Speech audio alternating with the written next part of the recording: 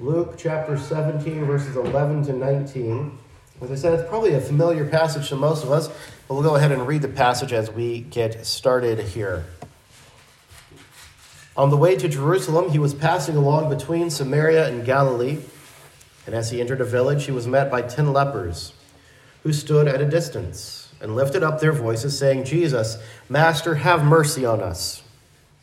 When he saw them, he said to them, "Go and show yourselves to the priests." And as they went, they were cleansed. Then one of them, when he saw that he was healed, turned back, praising God with a loud voice. And he fell on his face at Jesus' feet, giving him thanks. Now he was a Samaritan. Then Jesus answered, "Were not 10 cleansed? Where are the 9? Was no one found to return and give praise to God except this foreigner?" And he said to him, "Rise and go your way. Your faith has made you well." What we're going to kind of be looking at, and what we're going to try and draw out of here, is that thankfulness leads us into the presence of God. And it's an opportunity to respond to what he has done in our lives. Thankfulness leads us into the presence of God and is an opportunity, is an appropriate response to what God has done in our lives. Now, the events that we have here, if we're trying to piece the Gospels together so we can harmonize them and see how things flow together, the events that happen here likely happen after the events of John chapter 11. John 11, of course, is the account of Lazarus' death, Jesus going to Bethany, meeting with Martha and Mary, and making one of the great 7 I am statements, "I am the resurrection and the life," and then proceeding to call Lazarus back from the dead. So what is going on here is that these are the events. This is one of the events that Luke alone records as Jesus is drawing ever closer to Jerusalem and the cross. He's moving his way to the cross, and this is just one of the several events that Luke records during that process, during that time. So in verses 11 to 14, let's take a look at these again, and we see that 10 were healed. 10 were healed. On the way to Jerusalem, he was passing along between Samaria and Galilee, and as he entered a village, he was met by 10 lepers who stood at a distance and lifted up their voices, saying, "Jesus, Master, have mercy on us." And when he saw them, he said to them, "Go and show yourselves to the priests." And as they went, they were cleansed. So we see 10 were healed here. Now, Luke mentions that Jesus was passing along between Samaria and Galilee. This gives us a little bit of a geographical location for this.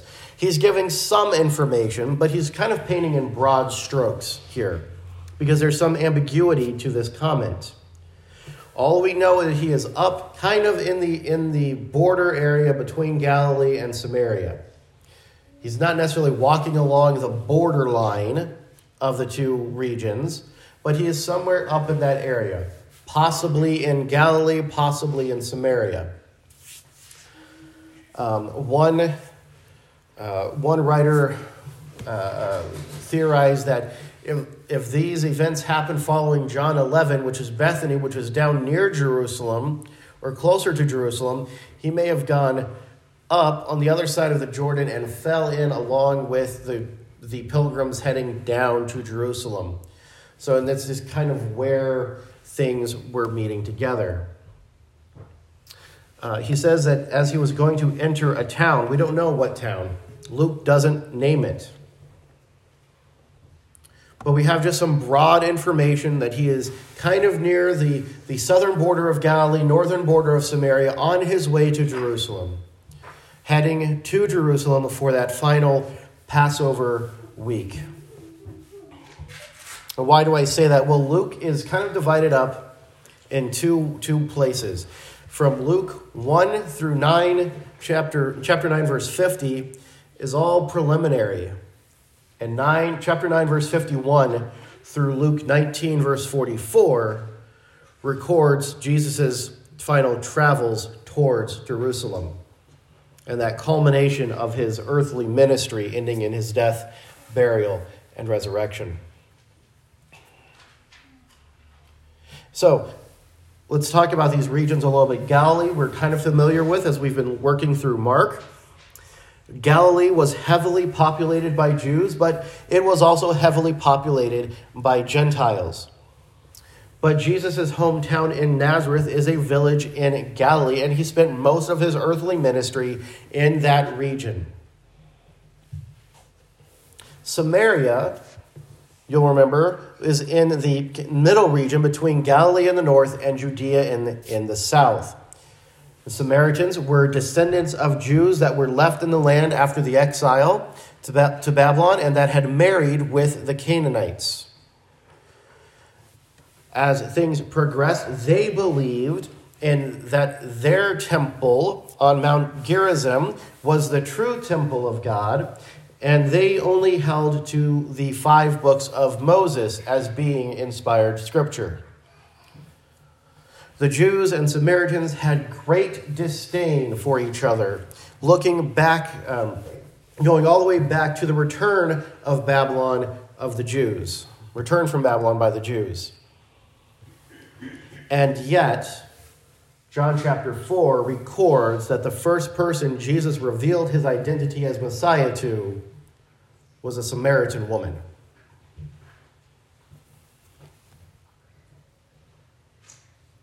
Jesus was traveling towards Jerusalem.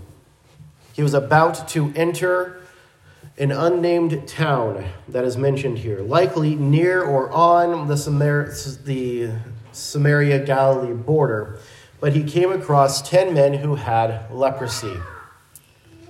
The leprosy, one Bible dictionary defines it as a generic term applied in a variety of skin disorders from psoriasis to true leprosy, commonly known as Hansen's disease, or more accurately known as Hansen's disease.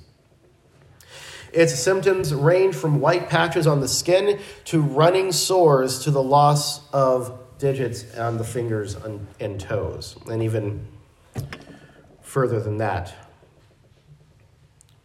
But having leprosy made one an outcast. If it was the more severe case, it could be highly contagious, and you had to live outside the city, you had to live outside the camp. The Levitical law had very specific details on what had to be done. So when these lepers, somewhere near the outskirts of this town, see Jesus and the disciples coming, they somehow recognize him and they cry out to him for mercy. But they stood at a distance. They stood at a distance. According to the law, those with leprosy were quarantined from the community.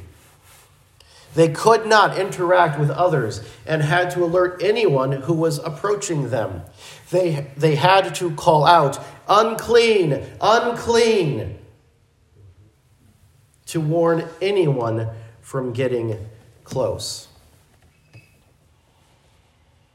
These men at some point recognized Jesus and weren't just calling out unclean, unclean as a warning, but they called to Jesus. They called out saying, "Jesus, Master, have mercy on us." They call Jesus Master. This particular word here is used only in Luke, and other than here is only used by the disciples. This word's meaning is one who has notable authority or power. This is the word Luke used when Peter suggested making 3 tabernacles on the Mount of Transfiguration. These 10 lepers cried out for Jesus to have mercy on them. They said, "Have mercy on us." This is a common request for pity and compassion from those seeking healing from Jesus. We see this in multiple cases in Matthew. Matthew 9, 27, 15, 22, 17, 15. Chapter 20, verse 30 and 31. They were calling out for mercy, requesting pity and compassion to be healed. Their disease was incurable, and in this moment, upon seeing Jesus, they mustered enough hope and faith to plead for Jesus the healer to heal them.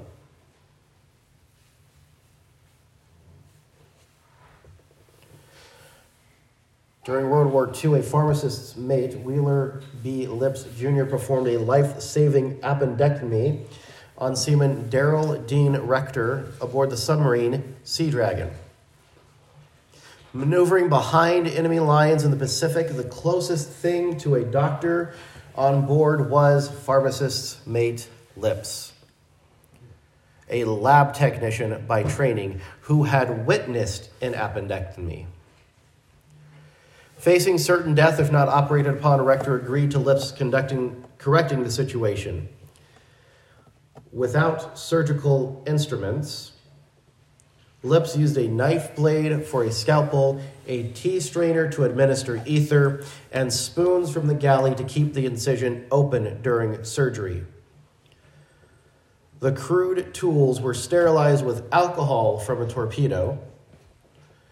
Surgery was performed in the officers' quarters on September 11th, 1942, the first appendectomy aboard a submerged submarine. Rector resumed his responsibilities 13 days later.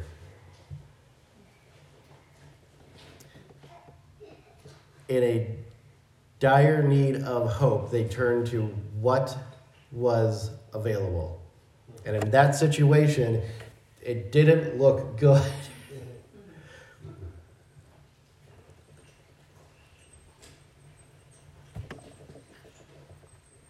Jesus hears these 10 men. He looks at them and tells them to go show themselves to the priests. We don't see Jesus approaching the 10 men or go over and touch them as he did with an earlier encounter with a leper. We see this in Mark 1, verses 40 to 45, and Luke 5, verses 12 to 16, where the leper says, "Lord, if you are willing, you can heal me." And the Lord responds, "I am willing," and touches him. No, here Jesus instructs these men to go show themselves to the priests. The law of Moses had strict procedures for leprosy. They were to show themselves to the priest that they had been healed and ask permission to reintegrate into society. But the thing was, at this point, Jesus hadn't healed them. He just said, "Go show yourselves to the priests." He didn't heal them before telling them to go. Well, why didn't Jesus just pronounce them healed as he had done many times before? Partly, I think he may have been testing their faith in him to heal them in his time, instantly or not. But likely, Jesus was also affirming he was affirming the validity to God's law. Matthew 15, verses 17 and 19.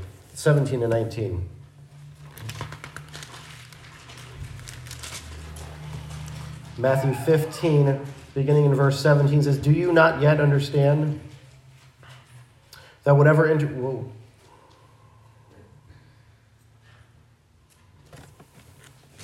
I'm sorry, I have the wrong ones there.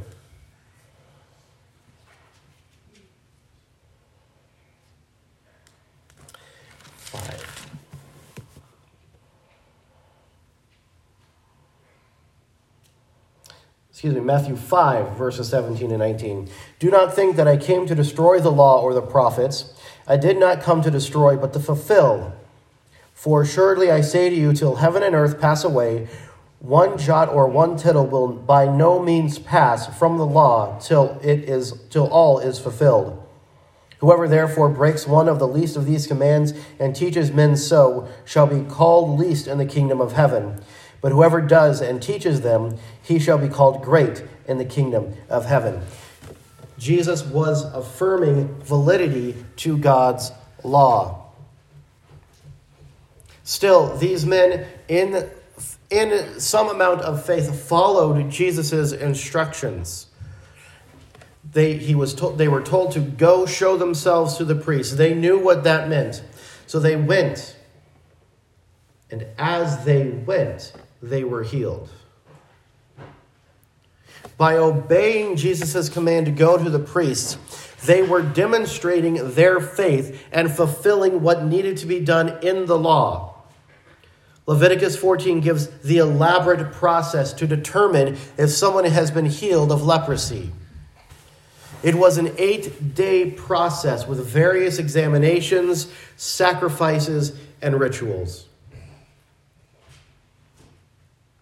And in dramatic understatement, Luke simply mentions that as these men were going to the priest, they were cleansed.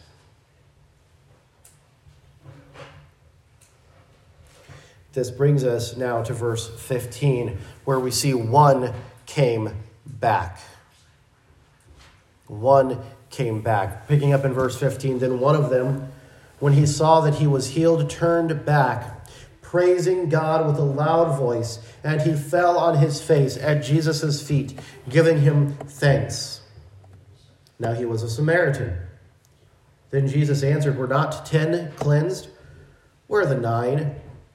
Was no one found to return to give praise to God except this foreigner? And he said to him, rise and go your way. Your faith has made you well. One came back. We don't know how far these 10 men traveled before realizing they were healed, but only one of them, who was a Samaritan, returned to Jesus. As this healed leper returned, he was worshiping God with a loud voice.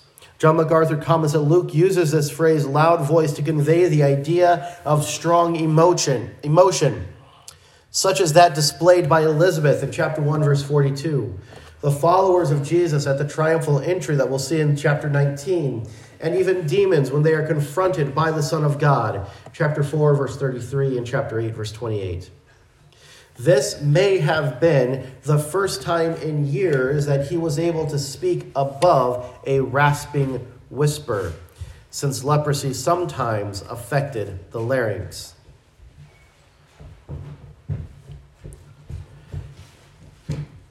As this man reached Jesus, he threw himself at the feet of Jesus and thanked him.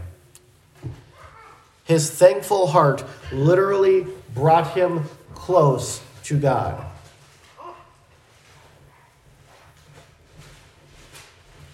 Now, the word that we have here for giving thanks, used in this sense, is the expressing of appreciation for benefits or blessings.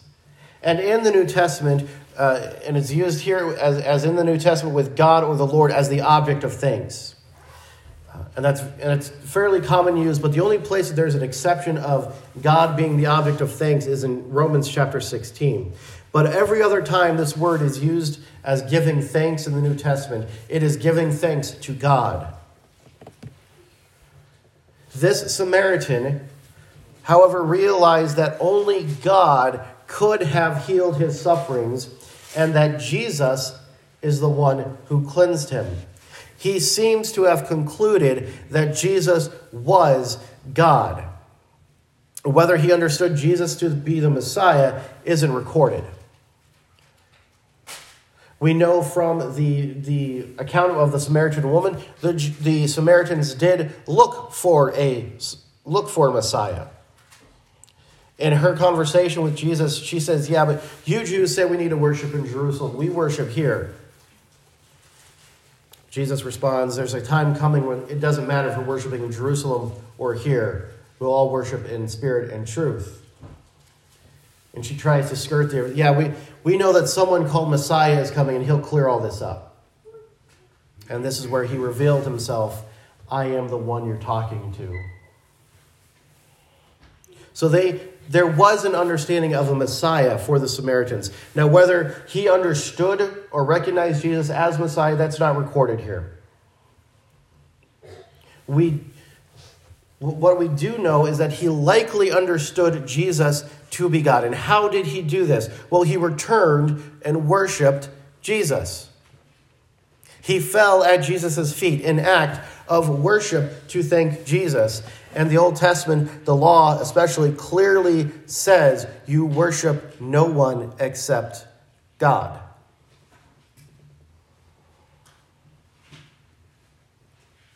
Jesus had healed 10 lepers. However, only one returned to give thanks to Jesus.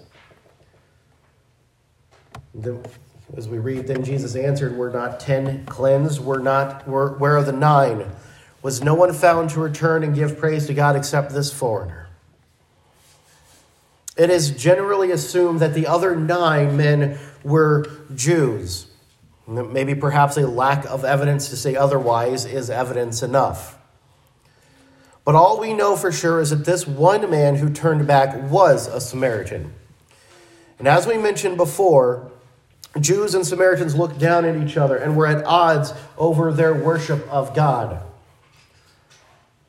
If the other 9 were all Jews, likely the only reason this one man was allowed to remain was their shared suffering as outcasts and lepers. We don't know why the other 9 did not return to Jesus to thank him. Maybe they took off to show their families. Perhaps they kept going to the priest. Perhaps the 9 had other things they wanted to do now that they were healed. Perhaps the others were planning on worshiping God and offering thanks to God at the temple through the sacrifices. But their lives demonstrate how easy it is for us to receive blessing from God without stopping and offering thanksgiving.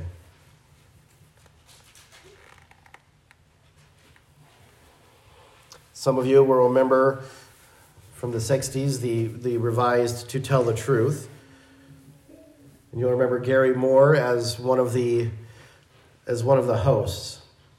Well, on one of these shows, it developed that he had 3 young men on the show, and it developed that these high school boys were standing on a subway station in New York City when suddenly a man fell on the tracks below. Immediately, without knowledge of each other, each boy jumped down to rescue the man. They managed to pull him to safety just seconds before the train came sweeping into the station. The mayor presented each young man with a special citation for bravery. Several organizations in New York recognized them for this extraordinary act of heroism. And when Gary Moore asked one if he had any contact with the family or the man whom he'd rescued, he said, "No, he never thanked us."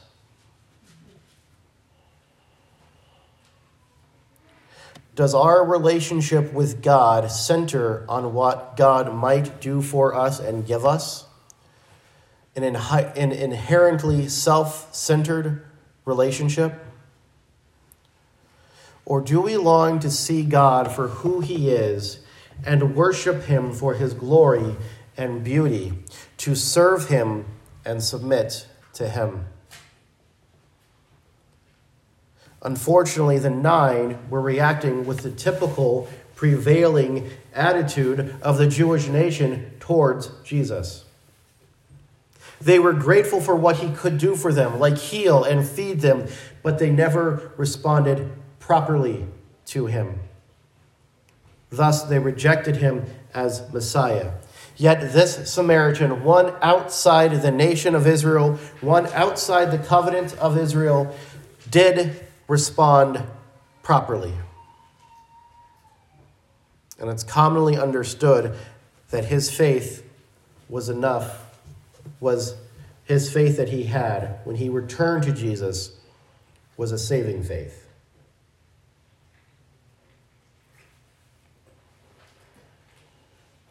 So as we look through this passage, how do we apply this? Well, we can assume that this man had developed a thankful heart, and that this was a very obvious point of his thankfulness.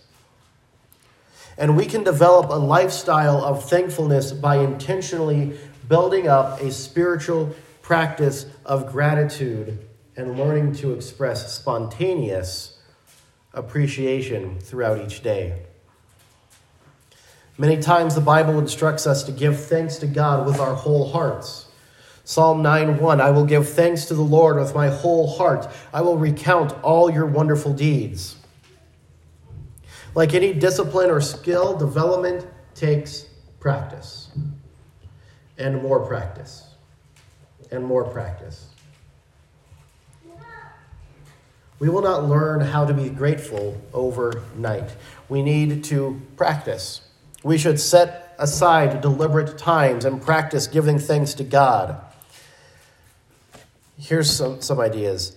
By yourself or with family and friends, keep a gratitude or a thankfulness journal. Write out 5 things each day you're thankful for. Read back through old entries every year or so. And tell the story of all God has done for your life. When you pray over meals, don't just give thanks to God for the food, but give thanks for other things, family, friends, other blessings that God has given you.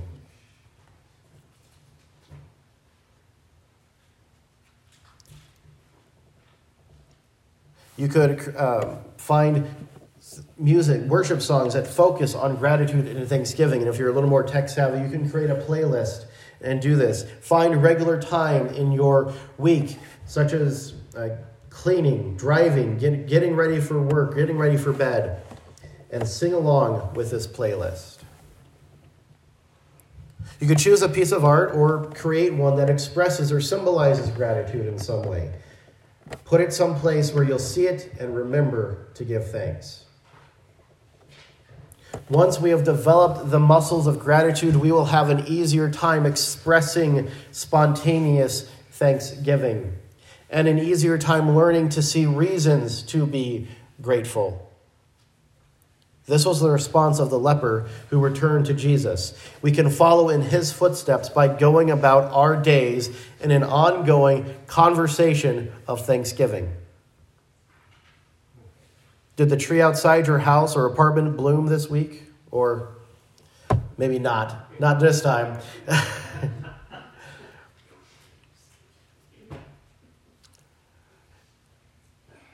Did a branch fall off your tree? No? You can give thanks as you pass by. Do you have work that sustains your needs? Give thanks to God as you enter and exit the building. Do you have friends and family to visit with? Give thanks as you enter the house to be with them. Though this may be harder to do during seasons of loss and pain, once we have developed the habit, we will find that this scaffolding of gratitude can sustain us during times of suffering. Gratitude, thankfulness, brings us into God's presence where we can give response in praise. So as we start focusing on Thanksgiving, let's find some ways that we can begin to develop these skills and these muscles. Let's bow for a word of prayer. Heavenly Father, we thank you for the account of this leper who returned to give thanks.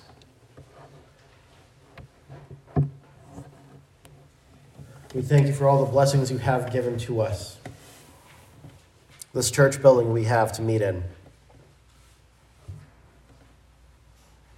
Your scripture, your word, so that we might know who you are, that we might come to salvation through it, or because of it. We thank you for the salvation you have given to us, salvation through Jesus Christ alone in his death, burial, and resurrection.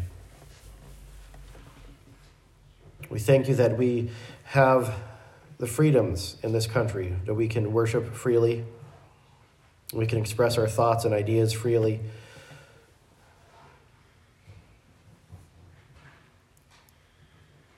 Father, we thank you for the responsibilities you have given to us. We thank you for the families you have given to us and the family we have here together, gathered around. Help us to continue to find ways to be thankful. And not just during this time of year, but through every day and all year round. We pray these things, Father, in the name of your Son and our Savior, with thankfulness. In Christ's name, amen.